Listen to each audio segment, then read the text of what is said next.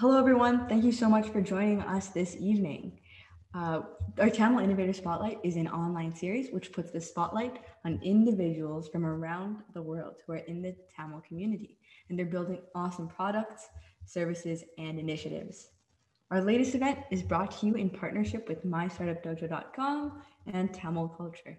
And my name is Anjali Narendran, and I'm so excited to be your host today. I'm program director at MyStartupDojo.com, host of the 2020 show, two times robotics world champion, having beat 20,000 international teams, and I founded my first venture when I was just 15.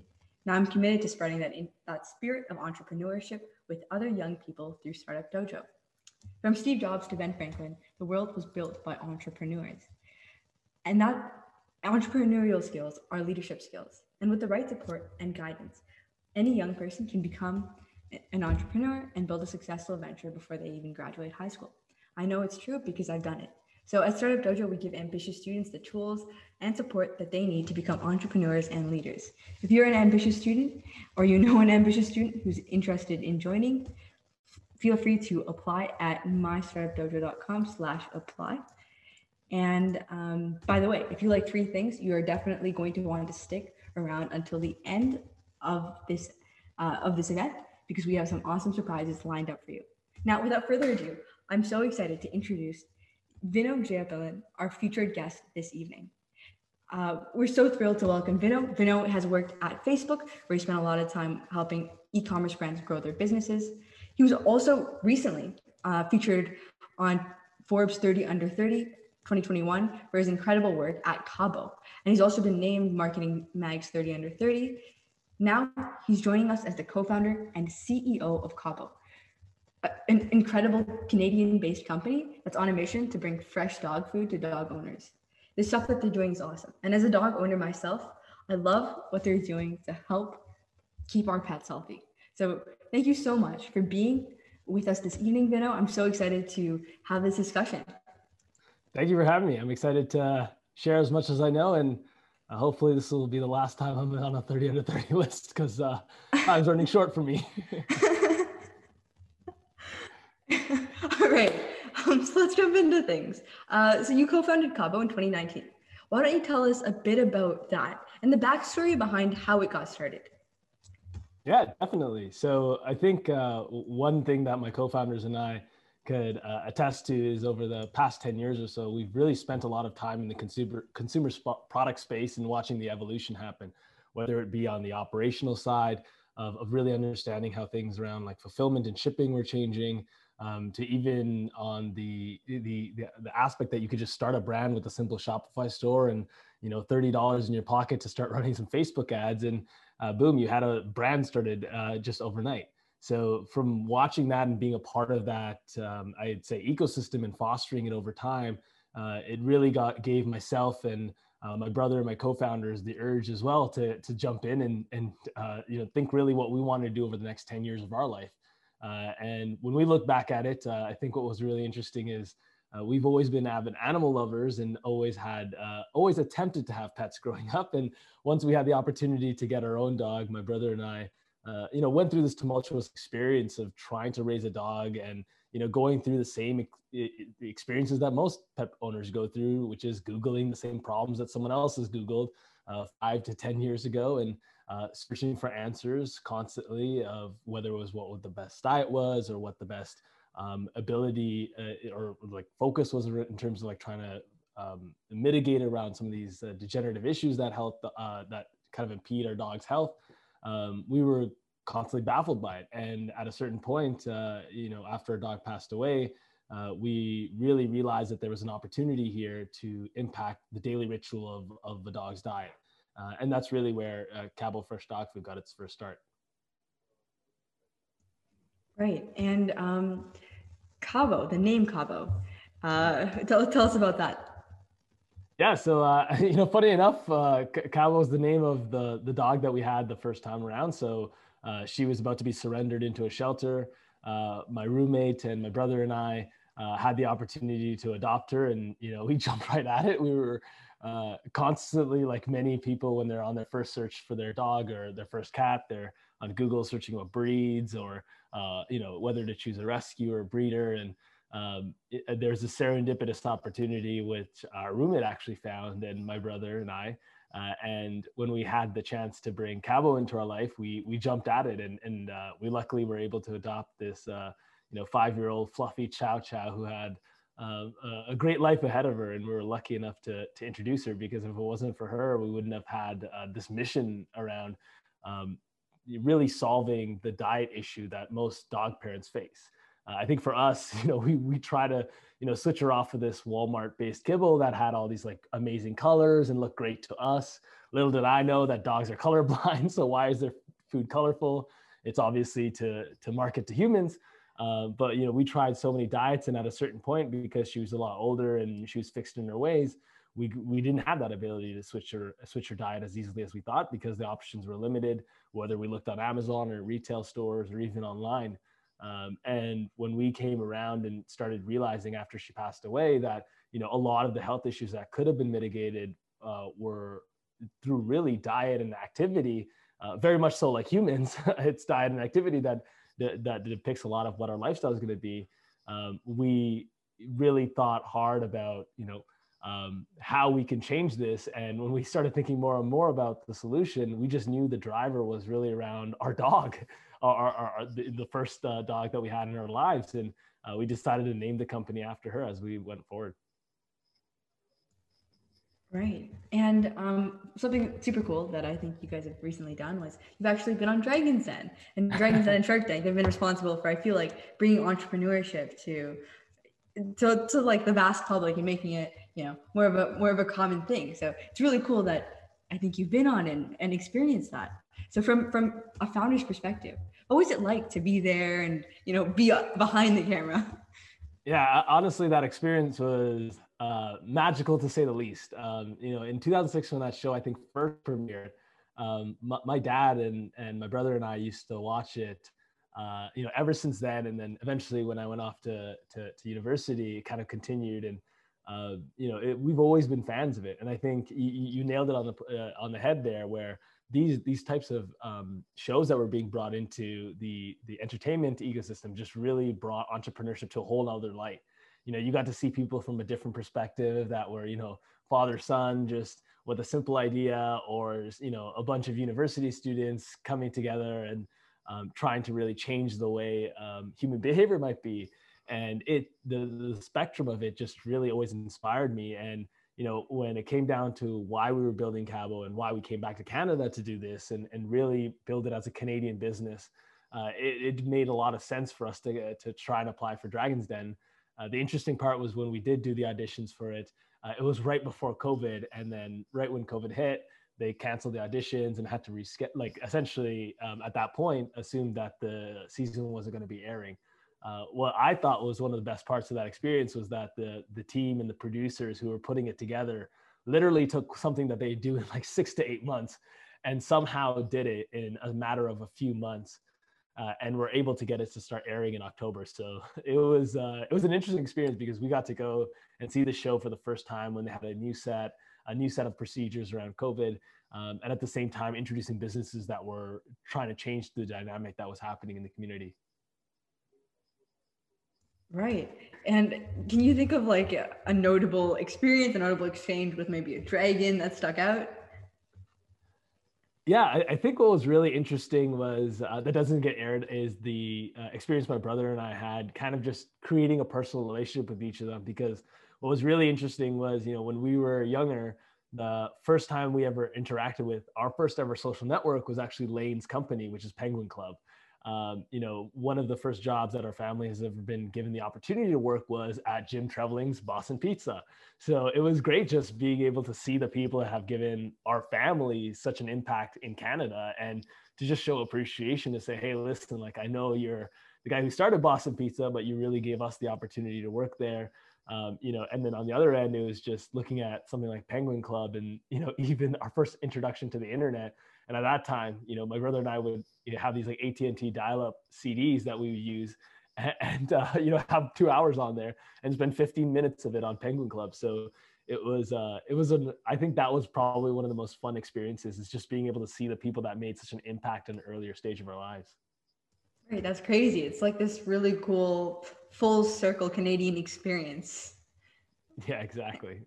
Yeah.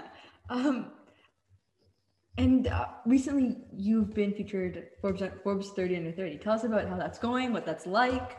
How's that all going for you? Yeah, I think it's always a great accolade to get these awards, but I think at the end of the day, we're still busy focusing on our mission of trying to sell some dog food and making sure that consumers really are being educated through that process. What's really interesting is like you don't get a lot of notice as to when it happens, so it was a shock and surprise to find out that morning, and I think the team was super excited. The way we really look at it, it's great for us as a business because it allows us to really present ourselves amongst the Canadian community, to help share our vision, and then hopefully help add in terms of finding some talent to join our team, or for people to really hear more about the Cabo story and the importance that it has in terms of the helping to build around the Canadian economy, especially in this kind of time. We just found out about a few weeks ago, so the 50 minutes of fame, I imagine, is still lasting, and I've got some time until it runs out. But we're excited to see, what kind of doors it opens up for us. Right. Yeah. And backtracking a bit, why don't we talk a bit more about, the story of what it was like to get Cabo off the ground? What was it like, so you have this idea that's inspired by your pet. What did it look like after that point? Yeah, really, after that point, it comes down to validation. So, for most of 2018, we were really thinking about this idea, really nitpicking it, doing a lot of research, trying to understand, like, why hasn't this problem been solved, and what were the levers stopping people or the blockers stopping people from going forward. Once we had enough of confidence, it became, okay, this has to, the pen has got to go to paper at some point.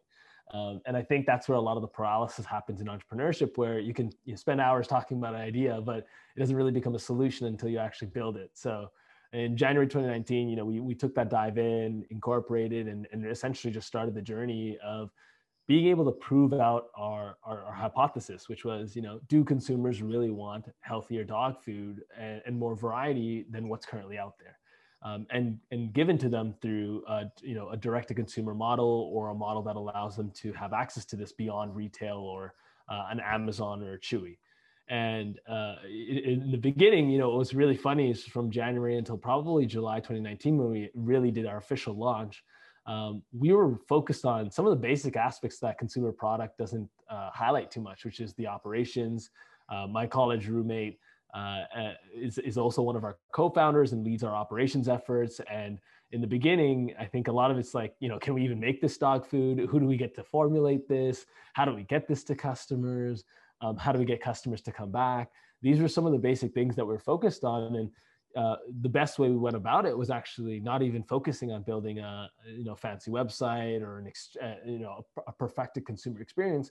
We went to Instagram, on our personal accounts, direct messaging random people on the internet. And the way we were able to identify them as dog owners or pet owners is actually fairly easy, because one of the great things about pet parents is we're a very identifiable segment on the internet.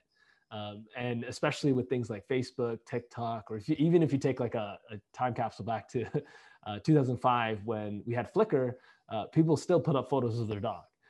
It's not like someone is sitting there as like a product manager saying, all right, how do I like get people to put up photos of their pets?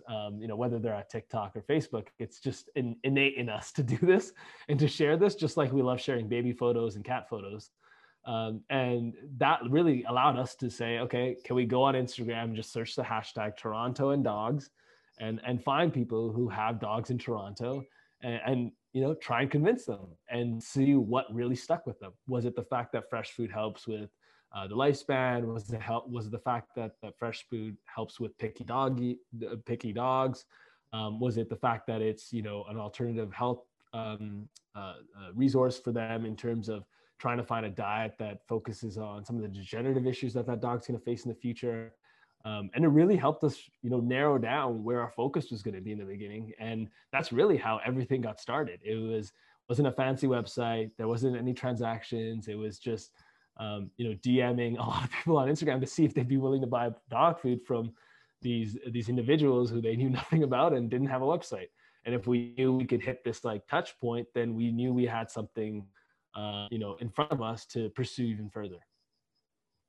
Right. So what did you do once you convinced the first person on Instagram to buy dog food? Is that when you started production, or what was that? Yeah, so luckily we were able to work with some veterinary nutrition consultants, and they were able to help us with our first formulation. We then went on to produce those in commercial kitchens that we rented on an hourly basis because we didn't have enough to do our own kitchens at that time. So we would go in on maybe evenings with, one of my co-founders, his wife, my parents, our roommates, and go and get all the certifications that we needed to enter the facility, get everyone to finish the program, and then we'd go end up cooking on evenings and weekends to start making the food for these people. So we wanted to understand what the process was like to make this food. How do we maintain product consistency? Because it's really important for us to understand what's the standard of procedures around this recipe development. And we really only had one recipe at the time. It was a beef recipe. And we really had to figure out, how do we make this? How do we create the level of consistency? How do we tweak the packaging to make it as easy as possible? And hand delivering it and being involved literally on day one, kind of continuing onward throughout July into the summer months of producing the food ourselves, getting it to the customers, and really understanding end to end what that process was like when we're creating this customer focused supply chain, to really see, how do we bring the right partners in, whether it's a shipping courier or if it's a partner to help us produce and source the food. What was really important to us and what did we need to communicate to these individuals? And unless we put ourselves in the trenches, we would never be able to understand that. So for the next few months, it was really focused on, just getting our hands dirty of doing it ourselves. Right. And earlier you mentioned that your parents were in that first commercial kitchen with you. Yeah. So what were your parents' take on everything you were doing with Cabo? I think it sounds very supportive. Yeah, at this point, my parents have been very supportive. I think, I think at a very early age, like they've always seen that myself and my brothers have always had this inkling to do a bit more. I think naturally we just learned it from them. Like my parents are like probably the hardest hustlers in the world, making ends meet, whether it was from day one when we got to this country till still to this day. They show us the tenacity they have around like truly making a dream possible. So it's almost like it's impossible for us not to have that type of drive. And the moment we started, even still to this day, my parents ask all the time about helping to do QA checks at the facility to make sure the product's right. And what's interesting is when we were coming over from Switzerland before we were in Canada, my mom actually had experience working in a food co-manufacturing plant, and my mom and dad have worked multiple jobs across the board. You name it, they've probably done it. Anything that would help make ends meet. And it was great just to like see that side of them come out, where past experiences even had an ability to reflect onto what we were doing today. And they've always had this inkling to always support their kids, and I think it'll never stop for them.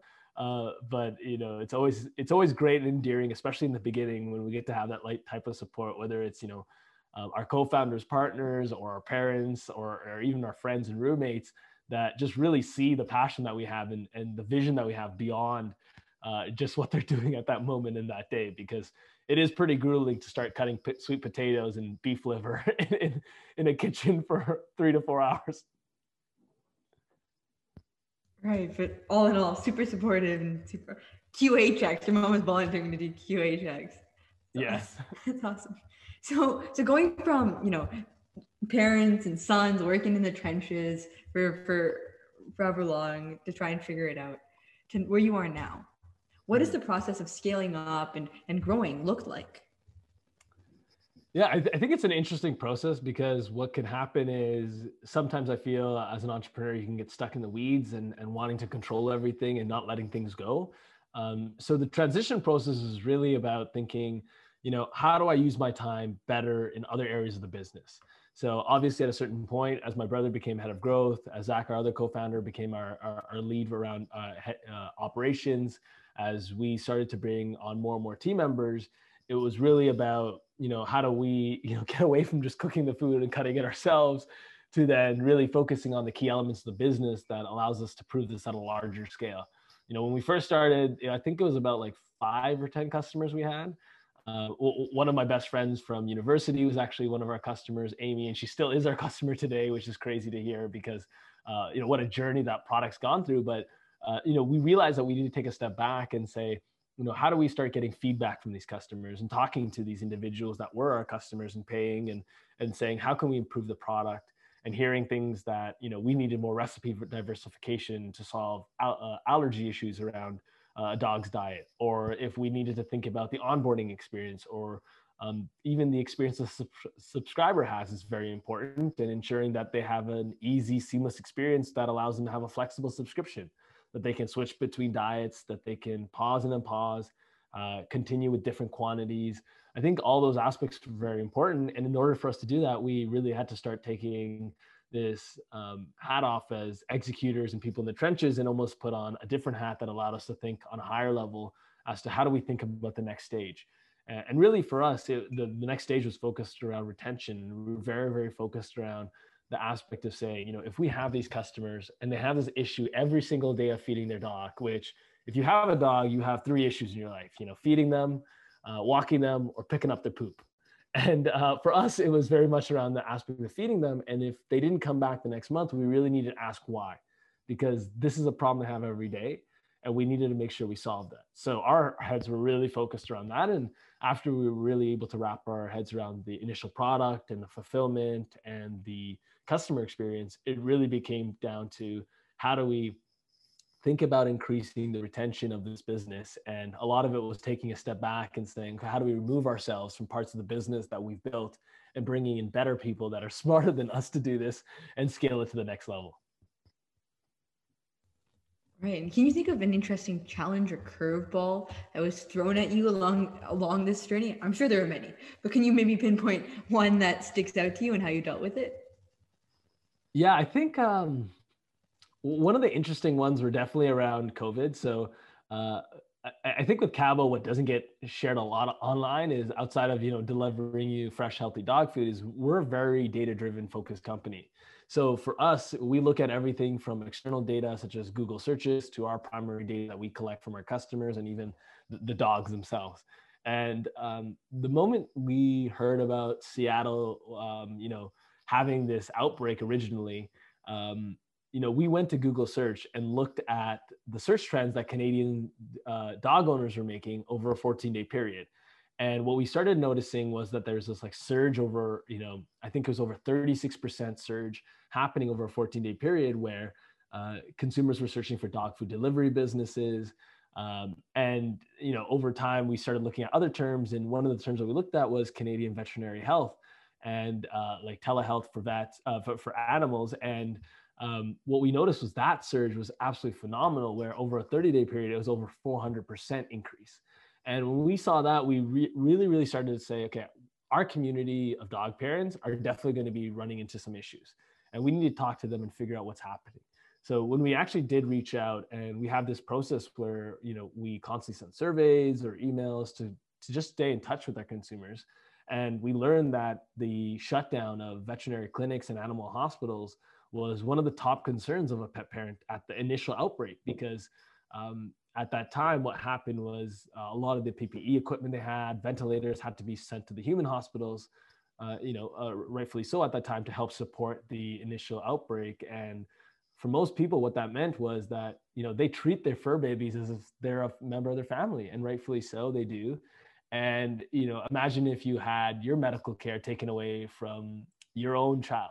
And I think that feeling, really resonated with us. And it was a huge challenge because we sat there really thinking, as a very nascent company in early 2020, we didn't have the ability to support these people as much as they wanted to. So, the co-founders and us just came together and said, listen, we need to build an online vet telehealth solution that offers a free virtual care system for our customers. And by partnering with clinics and hospitals across the country in every single province, we were able to do this. And, we bit the bullet. We said, okay, I guess we're not getting paid anytime soon. And we just gave up, forgave salaries and, until essentially end of 2020 to help fund this project, because we were paying the vets to essentially provide free veterinary care for any of our customers. We knew that was the right decision to make. We knew that it wasn't worth even thinking about it twice. the moment we launched for our customers, they absolutely loved it, that we said, okay, we need to expand this to all of Canadian dog owners and cat owners, because we'd have their friends kind of messaging and saying, okay, can we use this service as well? And we opened it up for the month of April and May. And it was a very tough decision to make, because in a business sense, it doesn't make a lot of sense, right? Like, why would you spend money in telehealth when your primary objective is to sell food? But I think at that time, we really knew that the right decision to make was to support the community. You know, when we think about Cabo, the goal really is for us to build trust with pet owners. They've lost so much trust over these past 10, 30 years, if you think about it, and even longer, with, dog food brands constantly causing recalls, ingredient issues. And when these issues happen, the big kibble brands, do a lot of great things to support the community. But I think, sending dog food to a shelter is a great way of supporting it, but there's got to be a step further.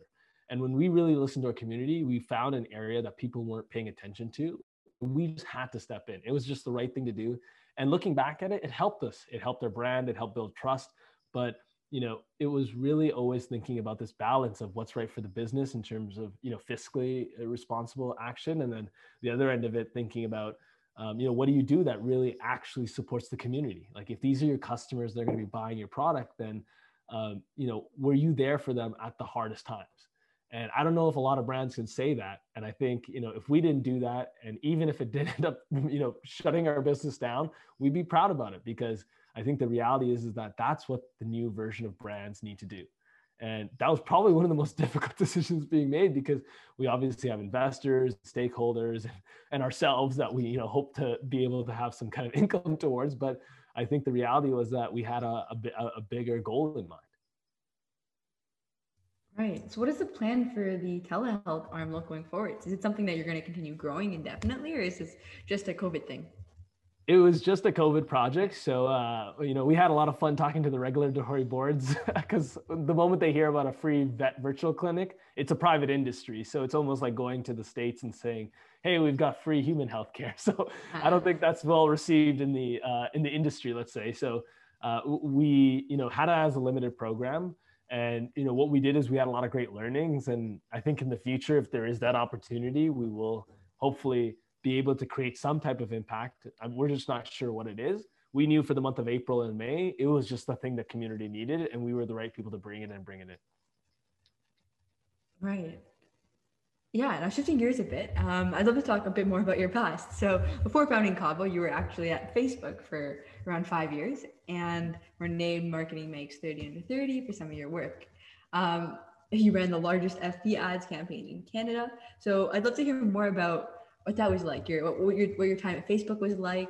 And yeah.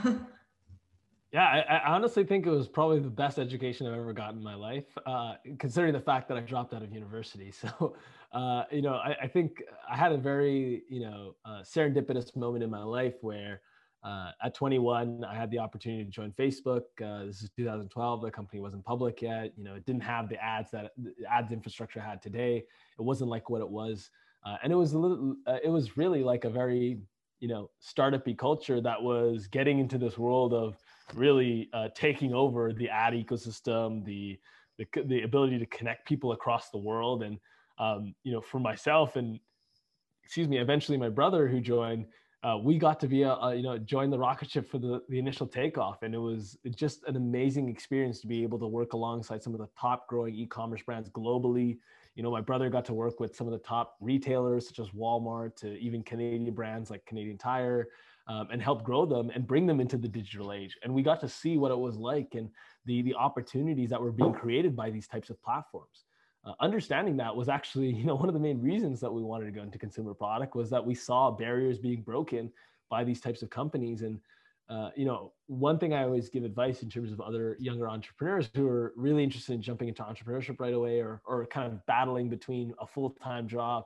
I think what doesn't get glorified as much is really the ability to learn from others. And we had that at Facebook, right? We were surrounded by the Dollar Shave Clubs of the world, all the way to the ND mattresses in Canada, and being able to just see them and watch them operate and ask questions is an educational opportunity on our end to truly figure out what our passion is or our curiosity going forward. And, I think without Facebook, we wouldn't have had that. And then the second thing I'd like to amplify more on is the people. It was a phenomenal watching and being surrounded by those people. And I think that when I joined in at the office, it was maybe 13 people or so, and it grew to about 150, and probably more than that to this day. And, my brother had the opportunity to help launch the Vancouver office and move out there and build out our, help support the startup community in that direction. And just, having that door open to us. And if you think about it, as young 20 something year olds, you have this energy and drive to learn naturally as a human. When it's put towards things that you're very interested towards, it continues and it fosters. And, I'm forever grateful for the Facebook community. Even to this day, I could not recommend working at Facebook more. It's a different environment than it was before, but it still provides the same type of value. And I think as we start to look at some of these other great game changers like TikTok or Snapchat or Pinterest, these are all great companies that are coming to Canada, giving a lot of young people the opportunity to make a global impact without having the risk, right?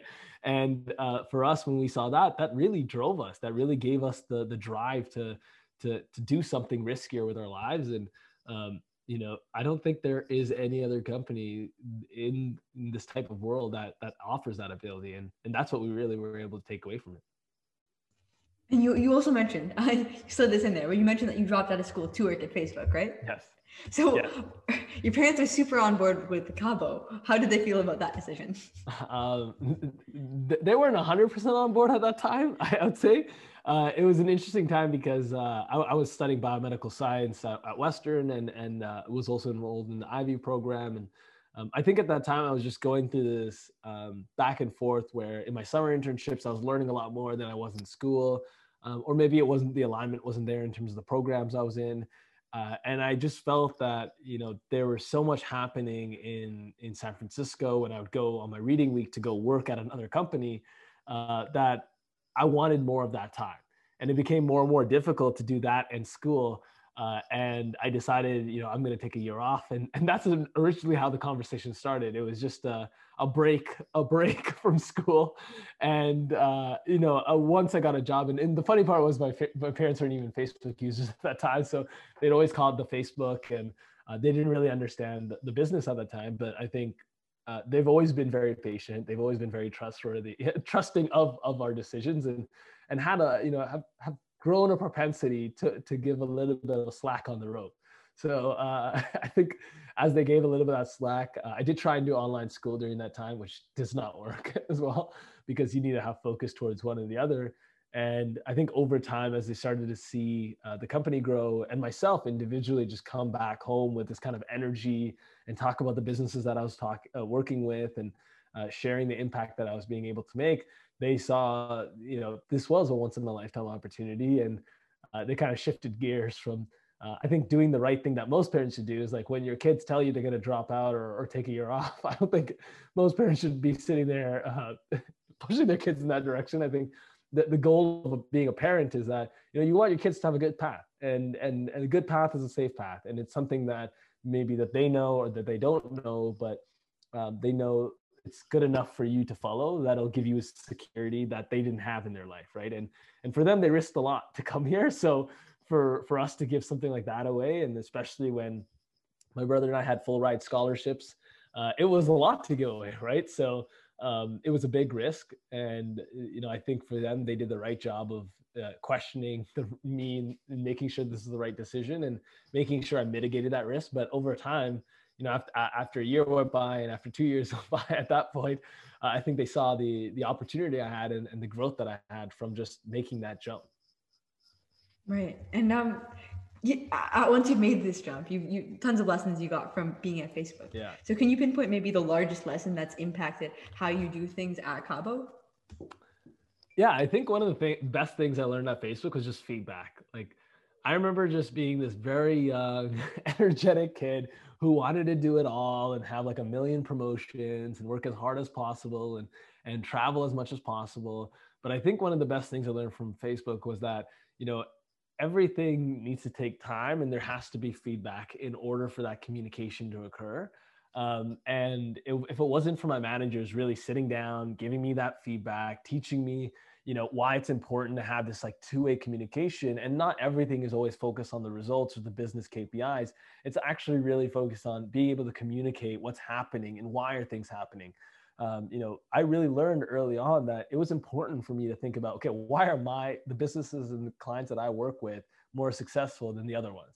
And how do I get to create that type of knowledge and share it amongst all of Facebook? Right. And I think many companies face this struggle, which was, how do we collaborate? And it's still, at that time, even when I left, like Facebook's, one of their biggest challenges was always collaboration. And I think what we took away from that was that, they are taking it on more than any other company. And it's really driven by feedback.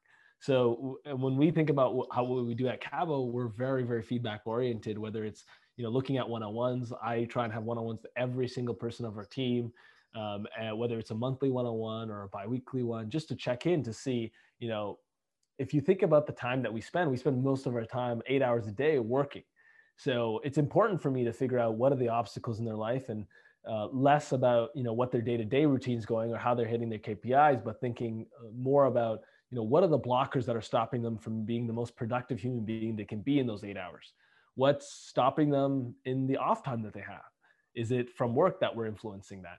And how can we change that? Because if we can make the lives of our employees better, then of course they're going to work a lot better. It's not about, staying over and like kind of hunched over and following every single thing they do, or keeping them from a 9 to 5 clock in an office. We've always been a remote company since we started in 2019, because it gives equal opportunity. We wouldn't have found our scientist who was living in Saskatoon at the time if it wasn't for us being a remote company. And creating that opportunity for people to give you that feedback and say, these types of things allowed me to come join your company, or to have this opportunity to change my work-life balance so I can put my kid to bed and be there for the moments that matter in my life. Then we wouldn't have learned those things if it wasn't for Facebook. And being able to apply those things at Cabo makes it a truly vibrant culture for people to come and enjoy and know that this is a comfortable place for them to learn and grow. Right. It sounds like, being mission driven is really something that's really important to you and in Cabo generally. Yeah. So kind of a broader question before we close off. If you had $1 billion and you could do anything with that $1 billion, what would the $1 billion go towards? Honestly, I think I would just probably give it all away. I honestly think one of the biggest things, like even at Cabo that we see today, like if I had $1 billion, I'd probably just go out and create as many companies as possible in Canada that gives jobs here in Canada. Like I think one of the things I'm always baffled about, and has really driven my mission at Cabo and what we've seen from our impact, is that we sit in such an amazing country. Like it is phenomenal, the opportunities we have here. Like from my parents to me, like it is ridiculous. You don't have this anywhere else in the world. And there's no chance that you'll ever be able to find it. If I had that $1 billion, it would literally go right back into fostering this country's ability to provide more opportunities for its people. Like it's very rare, whether you're a liberal or a conservative, it doesn't matter. Canadians are Canadians, and we're constantly supporting each other, whether it's through these hard times of COVID, or if it's before that and it's after that.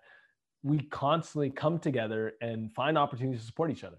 So I think, my mission, I think really, even after beyond these 10 years of really working on Cabo and continue to build its impact in the pet food industry and amongst pet parents, is really around, helping to bring this country and continue developing this country. Like we have a mission, whether we're immigrants, whether we're born here, whether we've lived here for our families have lived here for decades, that doesn't matter.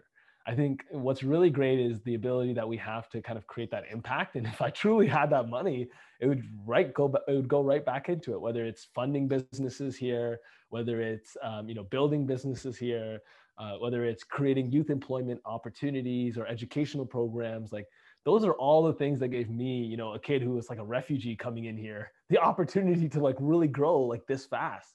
And I don't think there's any other countries that would really, come to comparison when you look at the type of support we've had. And then on top of it, I think it's just our duty and our right. And, I look back and if I were to say, the end of my life, what would truly make me happy, I think these are the things that would make me happy, is saying that, we've really done a great job as individuals, as a community of immigrants, as a community of people, to say that we're helping this country move into a right direction. So if I was ever given a large amount of money, one, I would say, don't give it to me. Otherwise, it would just go to others and helping to build what we need to see going forward. Yeah, thank you so much for that, for leaving us off on such an uplifting note. Building the Canadian ecosystem. Awesome. And it sounds like that's something that you really care about, even through Cabo, even with what you're doing right now. Yeah, definitely. I hope to continue it. I think, we've been able to be a part of like so many great programs here in Canada, whether it was like the Google for Startups Accelerator, all the way to like the Western Accelerator from, one of my co-founders' alma mater. I was a dropout, of course, so I can't call it my alma mater. But, I look at it, I'm always just thinking, if we wouldn't be here if it wasn't for the community that supported us. So I'm always constantly thinking that, regardless of the outcome of this business, I think one of the most important things is that, we create that impact. And I think my life's journey will always be to continue to create that impact for this country so that other people like myself, a younger version of Vino, doesn't have to go through some of the hoops and hurdles that I had to go through and has a little bit of an easier time. And, different individuals that have more and more challenges are, we're out there removing those obstacles for them.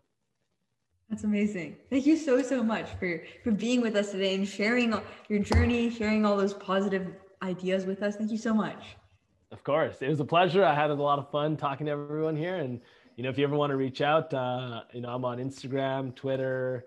You can always email me as well, or just check us out at cabo.co. And I'm always here to help the community as much as possible. Yeah, cabo.co. All right. Thank you so much. Now, before we wrap up, I just wanted to thank our audience for tuning in today. Thank you so much for being with us on this evening after work, after your busy days. Thank you so much for tuning in and being a part of this conversation. And as a special perk for the incredible audience members who stuck around until the end, I'm happy to share that prize I mentioned earlier on. So for all the people who stuck around, you get exclusive access to an awesome tool for students who want to become future innovators. We spoke a lot about entrepreneurship and supporting Canadian entrepreneurs, and that's what we're really about. So if you're interested, if you are a young student or you know a young student who's interested in learning more about what it's like about growing as an entrepreneur, please head over to this link on the screen, mystartupdojo.com/tools, to find an awesome free tool. And once again, I'd like to thank all of the amazing people who made this event possible, from Shiv at Tamil Culture to Vino for tuning in on this evening and making time. Thank you so much for being a part of it and making it happen. So thank you so much and have a great evening, everybody. Okay. So